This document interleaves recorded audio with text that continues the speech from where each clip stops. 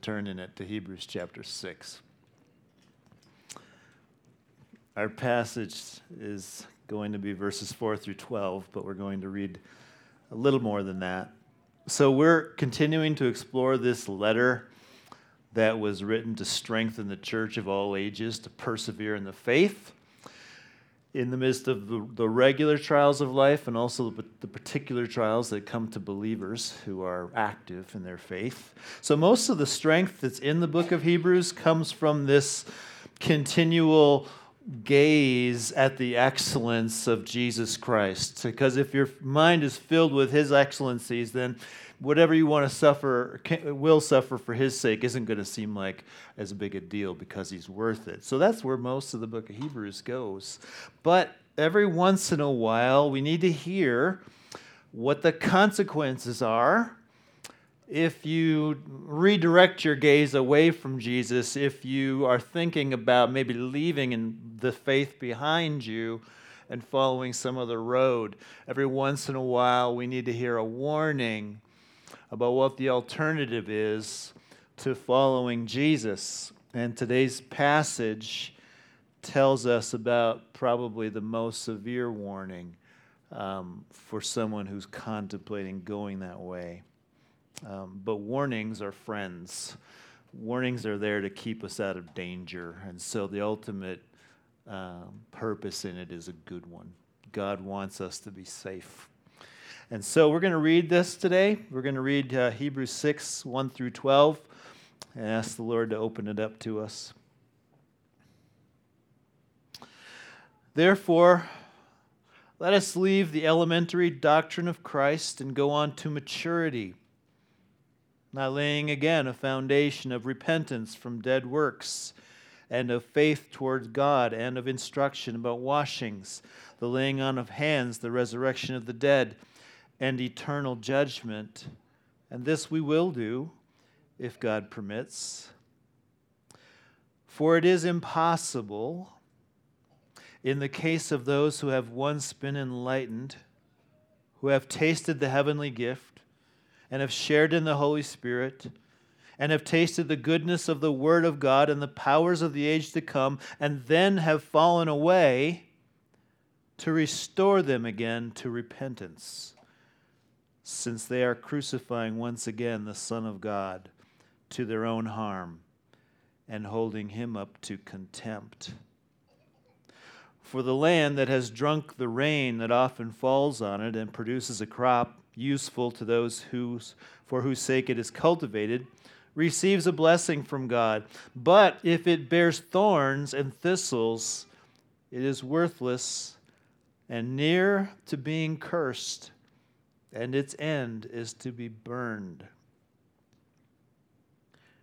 Though we speak in this way, yet in your case, beloved, we feel sure of better things. Things that belong to salvation. For God is not unjust so as to overlook your work and the love that you have shown for his name in serving the saints, as you still do. And we desire each one of you to show the same earnestness, to have the full assurance of hope until the end, so that you may not be sluggish, but imitators of those who through faith and patience inherit the promises. Let's pray. We bless you, Lord, that of all the things that you do, your purpose is that we might have faith and inherit the promises. You want good for us. And sometimes it comes in the form of a warning. So we need ears to hear it today. We need to take a gaze at the alternative to following Christ. And I pray that anybody who needs to hear this, we all need to hear it in some way. But Lord, I pray that you'd open our hearts to hear both warning and also encouragement. And you know who needs which one. Now we ask you to do it by the Holy Spirit among us. We ask it in Jesus' name. Amen. There is a feature called the knife edge on Capitol Peak. outside of Aspen, Colorado. Shannon and I crossed it about a year and a half ago. The knife edge is a place where the mountain comes to a sharp point. It's so narrow that you have to straddle it like a horse and scooch across for about 150 feet to get across it. And the whole time, on both sides of you, is a 2,000-foot drop-off. And you have to cross it twice. Once on the way up and another time on the way down. The knife edge is not a place where you want to linger very long because it is unsafe ground. You're much better off if you're keeping your eyes on what's in front of you and being careful with your handholds and your footholds and making slow but steady progress forward. To keep moving is to be safe. To linger is to endanger yourself. That is the thinking behind the warning in Hebrews chapter 6. The author starts by telling the church to keep moving. Let us leave the elementary doctrine of Christ and go on to maturity. He doesn't mean abandon the elementary doctrine of Christ, which Pastor Dan so well explained last week. He means make sure that that foundation of the gospel and sanctification and going on to glory, make sure that that's all there and then build on that. Make progress. Keep getting a better and better grip on all that God has for you in Jesus Christ. Let your heart fill up with the riches and wisdom and knowledge of God, like Paul reflected on in Romans 11. Because if you don't keep moving in that direction, you are on unsafe ground. And verses 4 through 8 are a description of that unsafe ground. They describe a person who has lingered too long, who isn't going on to maturity, and who eventually falls away from the faith altogether to their own harm. And we don't want that to be anybody's story. The Lord doesn't want that to be anybody's story here who's listening to this today. Because the passage ends on a high note in verses 9 to 12, which is a description of safe ground, the things that belong to salvation, and that's what the Lord would have for us, is those things, and not the things that lead to our own harm. And so the goal of the passage is to instill in each one of us a healthy fear of the unsafe ground and a greater assurance of the safe ground, because those two things together will give us the strength that we need to live confidently for Christ in our culture. So let's jump right into it. First, we have the case of those who are on unsafe ground. The case of those who are on unsafe ground. Here it is from verses 4 to 6. It is impossible in the case of those who have once been enlightened, who have tasted the heavenly gift, have shared in the Holy Spirit, have tasted the goodness of the Word of God and the powers of the age to come, and then have fallen away.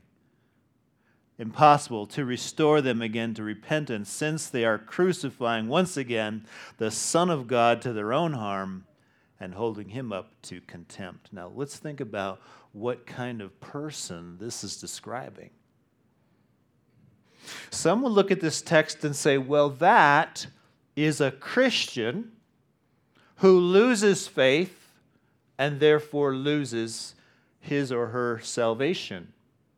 Because what else can you make of statements like shared in the Holy Spirit? Or tasted the powers of the age to come? Surely this is a genuine Christian, granted forgiveness, has eternal life, and then they lose it all by losing their faith. But this is where we have to remember an essential rule of understanding our Bibles, which is that we need to take into account all that the Scripture says about any particular issue. The Bible is a seamless whole. It is breathed out by God, the ultimate author, and He never says anything in one place that He contradicts in another place. Sometimes it may look like there's a contradiction, but close analysis always shows there is never a true contradiction. So it is in this case. God says in other places that once you are rescued from your sins through faith in Christ, that rescue cannot be undone. For example, Jesus said in John 10:28, I give them eternal life, and they will never perish, and no one will snatch them out of my hand. So if Jesus has given you eternal life, you will never perish. You can't lose it. You can't perish if He's given you eternal life. No one, not even you, can escape His protective grasp. I have you. It's His power that has you, not yours. Romans 8:30. Same thing. Those whom He predestined, He also called. Those whom He called, He also justified. Those whom He justified, He also glorified. All those are in past tense. They're all as good as done. And what is that? That is the pathway to salvation. God calls. There's a point in time where you are justified, where you put your faith in Jesus as Savior, and you are declared righteous in that moment. And He says after that, glorified. Those who are justified, He also glorified. Past tense, it's as good as done. You're already seated in the heavenly places. Your seat in the life to come is secure. That's what that's saying. And we could point to other evidence. The Scripture teaches that you can't lose your salvation if you're genuinely saved. So then, what do we make of this text? Well, it's description of a person who has all the appearance of a genuine believer, but then one day we realize they never were. It wasn't real. Let's consider each phrase. They have once been enlightened. That is, they've been educated. They've been informed about the foundational things in verses 1 and 2. They've heard good preaching. They understand the basics of the gospel. They've heard about following Christ and the hope of eternal life. They've been instructed. They took Christianity 101 at the local church. Enlightened. But it doesn't say anything about what they really thought about those things, what impact that made on their lives. Again, they have tasted of the heavenly gift. We don't have a description of the heavenly gift here, but I don't think we have to get too complicated. I think it refers to the general blessing of God on His people. James 1:17 says, every good gift and every perfect gift is from above, coming down from the Father of lights. I think a good illustration of this is the manna in the wilderness. The people of Israel, all of them are out there. This stuff comes down. They tasted of this heavenly gift, this blessing of God. And everybody got it. But it didn't have the same effect on everybody, right? Some of them complained, why are we eating this stuff? I want to go back to Egypt. So it doesn't say anything about the condition of their hearts. It's just they all tasted of the same blessing of God.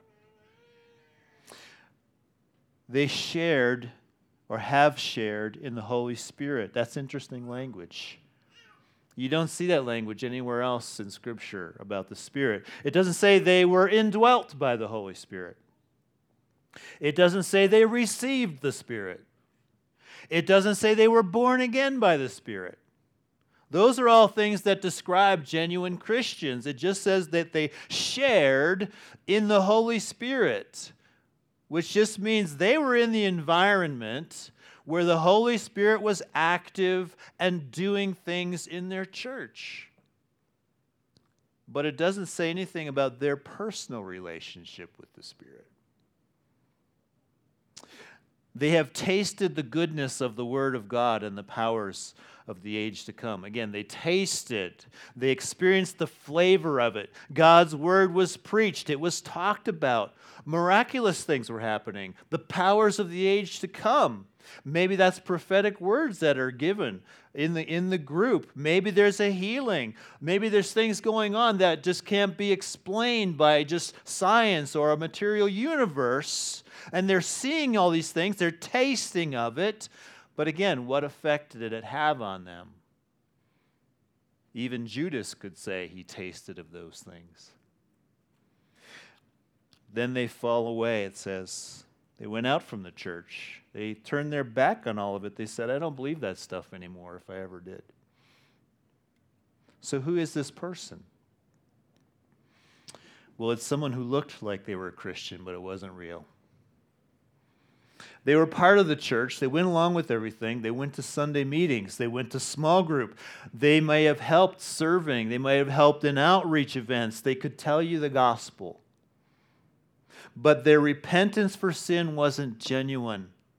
And their faith wasn't completely in Christ and on His death on their behalf as payment for their sin. They weren't what people thought that they were.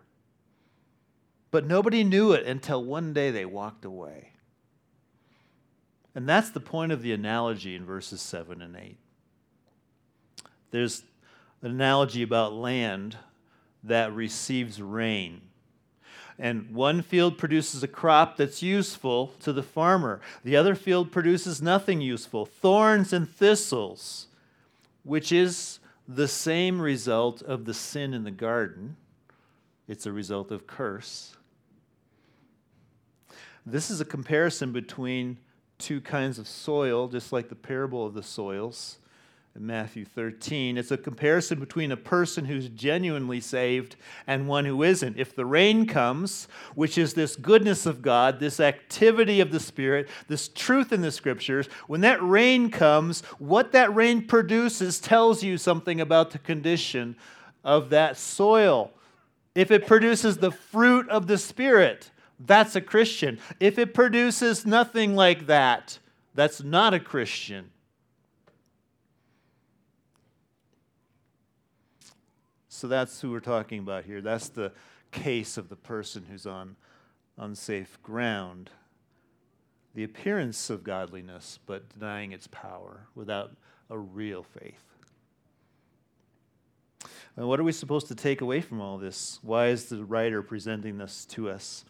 Well, it's to give us this warning. And here's the warning now, taking the beginning of verse 4 and then verse 6. The warning is, it is impossible in the case of this false Christian who walks away from it all, it is impossible to restore them again to repentance. The word is impossible. Not unlikely, not very difficult, but impossible. It can't be done. That person is beyond the ability to repent. And there is no forgiveness of sin without repentance. So here's the sobering truth. Though it is true that a genuine Christian cannot lose their salvation, it is also true that a false Christian can reach a point where they are beyond being saved. There is a point where, humanly speaking, it becomes impossible for a person to repent and be saved. If you've received everything you need to believe the gospel, good preaching, fellowship, abundant evidence of God's reality, God's common grace. You've received all of that and you reject it. There is a point where there is nothing else that can be done for you. It's like a person who gets a serious, life-threatening infection. And they go to the hospital and the doctors try every antibiotic in their arsenal. I mean, the most powerful drugs known to man. And they try all of that on you and nothing works. There's a point where nothing more can be done. It becomes impossible to save that person. So it is in the case of the false Christian who walks away. There is a point of no return where there is nothing more that can be said and no more evidence that can be presented to change a person's mind about the gospel. Because as the text says, they are crucifying once again the Son of God to their own harm and holding him up to contempt. That is, they've thrown in their lot with the people who actually crucified Jesus. They knew better. They saw his life. He met all the requirements for the Messiah. He did miracles in front of them. And they still killed him. And he says, that's what you're doing if you've had all those opportunities and all that information, and then you still say, no, I don't, I'm walking away from that. Then you're in league with, you're in solidarity with those who actually nailed him to the cross.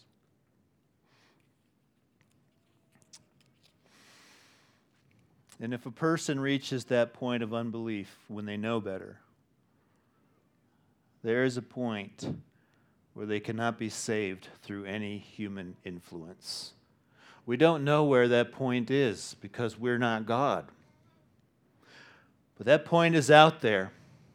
Now, fortunately, we have the example of the prodigal son, where this guy rejects his father, wastes his life, doesn't want to have anything to do with him, but then wakes up one day, repents. It was better in my father's house. I think I'll go back there. So we have that illustration to give us some hope. We don't know the end of anybody's story. So if you're aware of somebody who's done this, walked away from the faith, we don't know how that ends yet. But there's a point out there. There's a point where God will say, I'm not going to intervene. I'm going to let them go to their own harm. And that is truly to be beyond salvation. That point exists. Now, here's where this connects to life today.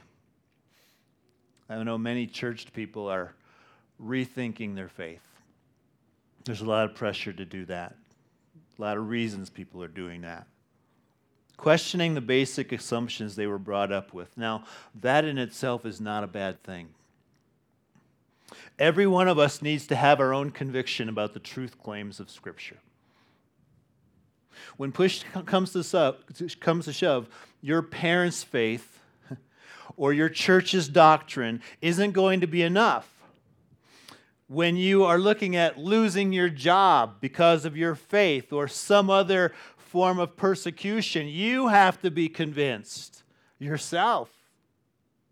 You have to be convinced that the Bible is the authoritative and trustworthy Word of God. You have to settle it in your own soul that Jesus paid the penalty for your sins on the cross. And then trust in that completely and not in your own goodness.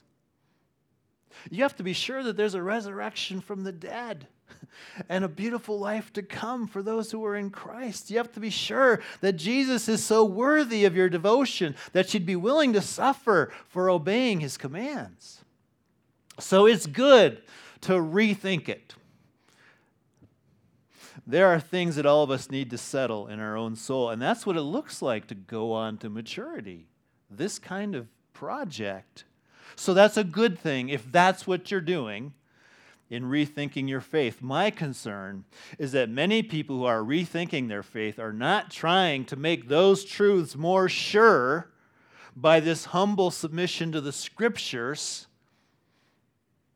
I think many are, what they're doing is simply falling away from the faith. What I see happening among evangelicals is that the net result of the rethinking often sounds a lot more like being conformed to the world than to be part of a kingdom that is not of this world.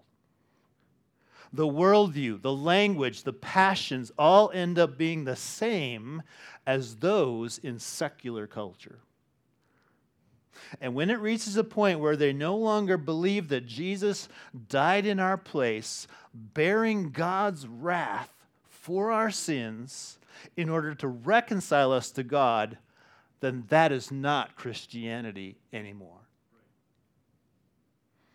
That is holding the Son of God up to contempt, because that's what He said I came to do.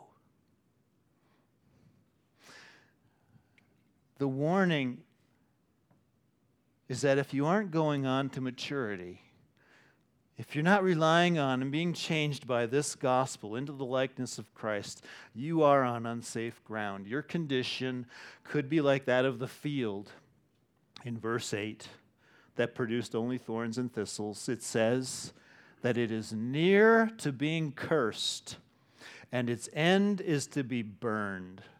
That is a reference to hell and to the eternal judgment in verse 2.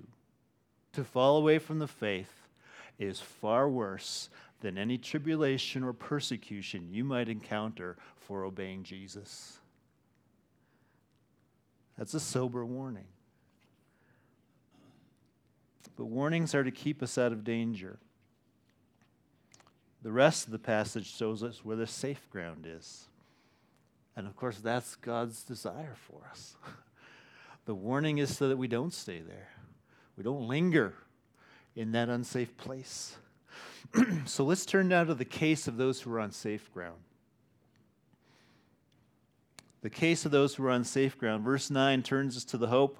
The writer says, though we speak in this way, yet in your case, but in your case, we feel sure of better things, things that belong to salvation. I love how that follows such a dire warning.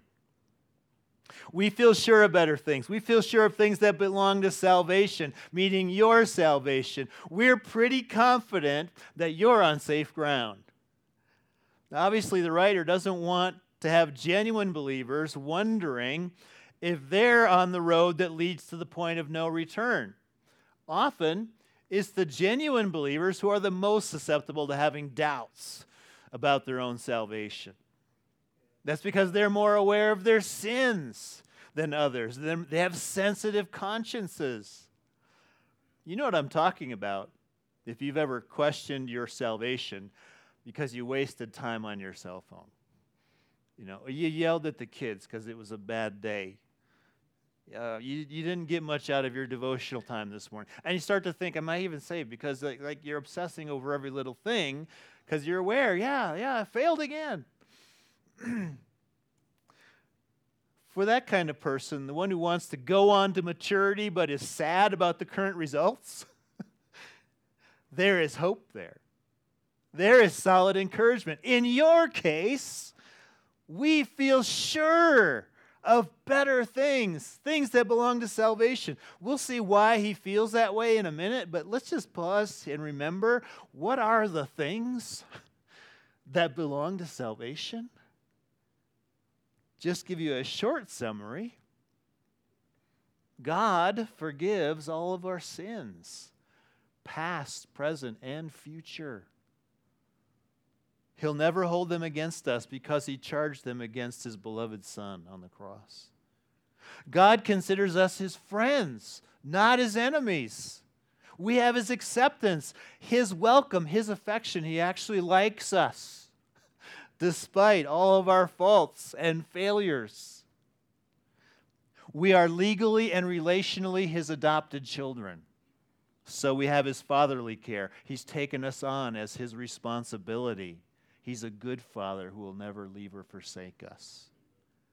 He's our provider. He's our protector. No good thing does he withhold from us, and no bad thing does he ordain for us unless it will work for our ultimate good.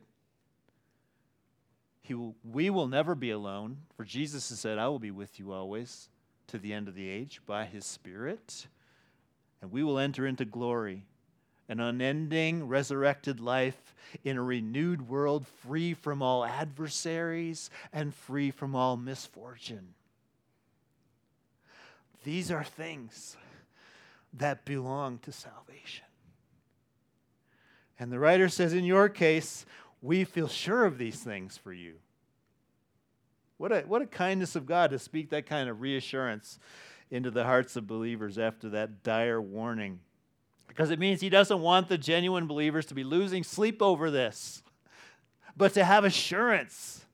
And in that assurance, be bold and hang in there and keep going even though it's hard. Because he's for you. You're on safe ground. Keep going. He wants that for us. Yes, some need to take to heart the warning, but there are justifiable grounds to feel sure about one's salvation. So how do you know? What are those justifiable grounds? How can you tell the difference between the person who just looks like a believer and isn't one, and the person who's genuinely saved? Well, it comes down to evidence. Evidence. The writer doesn't say, I feel pretty good about you, so thumbs up, good to go. That's not really that much, that's not that encouraging. You could be wrong. Your feelings don't tell me anything. No, he cites evidence that gives him that confidence. And here's the principle. While it is true that salvation is by faith, assurance of salvation is by evidence. And we see that evidence in verse 10. In your case, beloved, we feel sure of better things. Why? For God is not unjust so as to overlook your work and the love that you have shown for his name in serving the saints as you still do. There are 3 pieces of evidence there of their salvation. The first is your work. Your work, what is called good works in other places. This is those things like helping the poor, visiting the sick, caring for the elderly, sharing what you have with others, showing hospitality to strangers, and so many other things. These believers were doing things like that. These are the kinds of things that testify to a changed life, to a genuine believer. Because Ephesians 2, 8 through 10 tells us that that's what we can expect to happen if you've been affected by grace. Paul said, by grace you have been saved through faith. This is not your own doing. It is the gift of God, not a result of works, that no one may boast. For we are his workmanship, created in Christ Jesus for good works, which God prepared beforehand that we should walk in them. So you get saved by grace through faith and not by works, right? God does it, you receive it, you didn't earn it. But what happens when God does that? Well, he's prepared good works for you to do. Those things start to flow. If you've been changed, saved by grace, something changes in your life and you start to be less selfish, less all about your own world, and more about what's going on around me. Who can I serve? Who can I help? That's the internal change that leads to these outward effects. So works is an evidence that you're the real deal. And the writer says, I see that in you. That's why I feel sure about better things. But they aren't just any good works. People who are not Christians can do all those things that I mentioned. There's a specific motivation for these works, which is the second evidence of their salvation. It's their love for the Lord and for the church. He mentions the love that you have shown for his name in serving the saints. Many of the good works that this writer knows about are directed at the church. They're serving the saints. They're caring for and they're blessing fellow believers in Jesus. And that's because they love his name. They love who he is. They're taking on what he loves as their own desire. And what he loves is the church. He died for it. He died for his bride. That's love language in Ephesians 5. He loves his church. And so if we love him, we're going to love who he loves. And he loves his church. And so when we're serving the saints and this person says, I see you doing that. He says, well, that tells me you've been changed by somebody who loves the church. And that somebody is the Lord. The love of other Christians is one of those evidences. So you bring a meal to your sister in Christ who's coming home from the hospital because she's one of us. She's a sister. I have affection. You matter to me. I care. Because you're in Christ with me. John said in his first letter, he who does not love his brother whom he has seen cannot love God whom he has not seen. A lack of love for Christians calls into question your love for God. But where serving the saints, where love for them is present, then it testifies to the genuineness of your love for God. And that's a real Christian. The writer says, I see that working in you. That's why I feel sure of better things. And then the last evidence in verse 10 is that this work and this demonstrated love have held up over time. He says, as you still do. You're still doing it. I've heard about it, and I know you're still doing it. Remember, this letter is to people who are tempted to leave the faith. There's some cost in following Christ. There's pressure to distance themselves from the Christian community. But despite that, they're still serving, they're still showing love to one another, and that means this has gone deep. This isn't superficial for a season. It has stood the test of time. It comes from the heart. And the writer says, I see that. It's still happening. That's why I'm sure about good things for you. I love how the writer puts strength into these believers. He says, God is not unjust so as to overlook these things in you. Ultimately, it doesn't even matter what the writer thinks. It doesn't matter what anybody else thinks. It doesn't even matter what you think. What matters is what God knows. What matters is what God sees. And he won't overlook these things. You and I might overlook it. We might judge ourselves too harshly. Other people might judge us wrongly, but God won't do that. He knows. He knows those who are his. And that's your security ultimately. So where there's evidence of these things, there's assurance. And again, some genuine believers have an oversensitive conscience and condemn themselves for every little thing, but perfection isn't the evidence. If it was, only Jesus would be saved. Just the presence, just the longing to go on in maturity, just the attempt to make progress. That's all we need. And it will show up in ways. It'll show up in this act of love and that act of service and so forth. It's not perfection, but is it there? Do we have evidence of it? Do we see some record? It doesn't have to be a perfect record. It won't be a perfect record. But is it there at all? Where there's evidence, where there's a desire to go on in maturity, there is enough reason for assurance.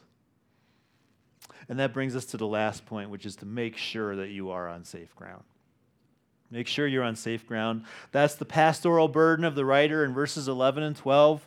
We desire, each one of you, to show the same earnestness, to have the full assurance of hope until the end, so that you may not be sluggish, but imitators of those who through faith and patience inherit the promises. So here's what he wants to leave us all with.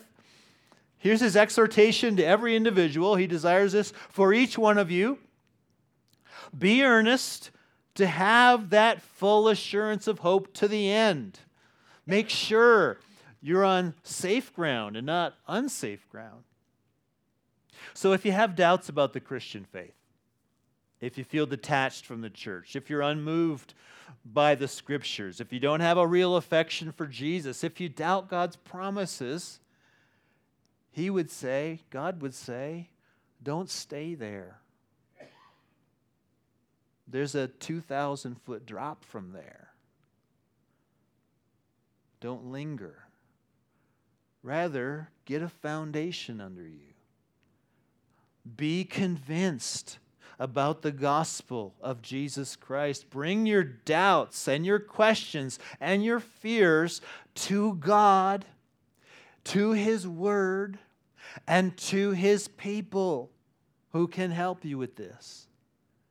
Believe it when He says in Jeremiah 29, "Seek me with all your heart, I will be found by you," declares the Lord. And when He says in Isaiah 66:2, "This is the one to whom I will look, he who is humble and contrite in spirit and trembles at my word." That's the posture that gets answers. That gets full assurance of hope in that direction. And then from that foundation, you go on to maturity. He says, don't be sluggish. Press into knowing God, knowing His Word. As you contemplate His great mercy in light of your great sinfulness, that's going to affect how you live. It's going to make you grow in love and good works, beginning with those in your church and overflowing to those outside. And then finally, imitate the faith. He said, imitate those who through faith and patience inherit the promises. Be imitators of those people. Learn from the godly examples around you. Learn from the people who have been through hard things and their faith is still intact. Don't imitate those who are questioning their faith and losing their faith. There's no assurance there.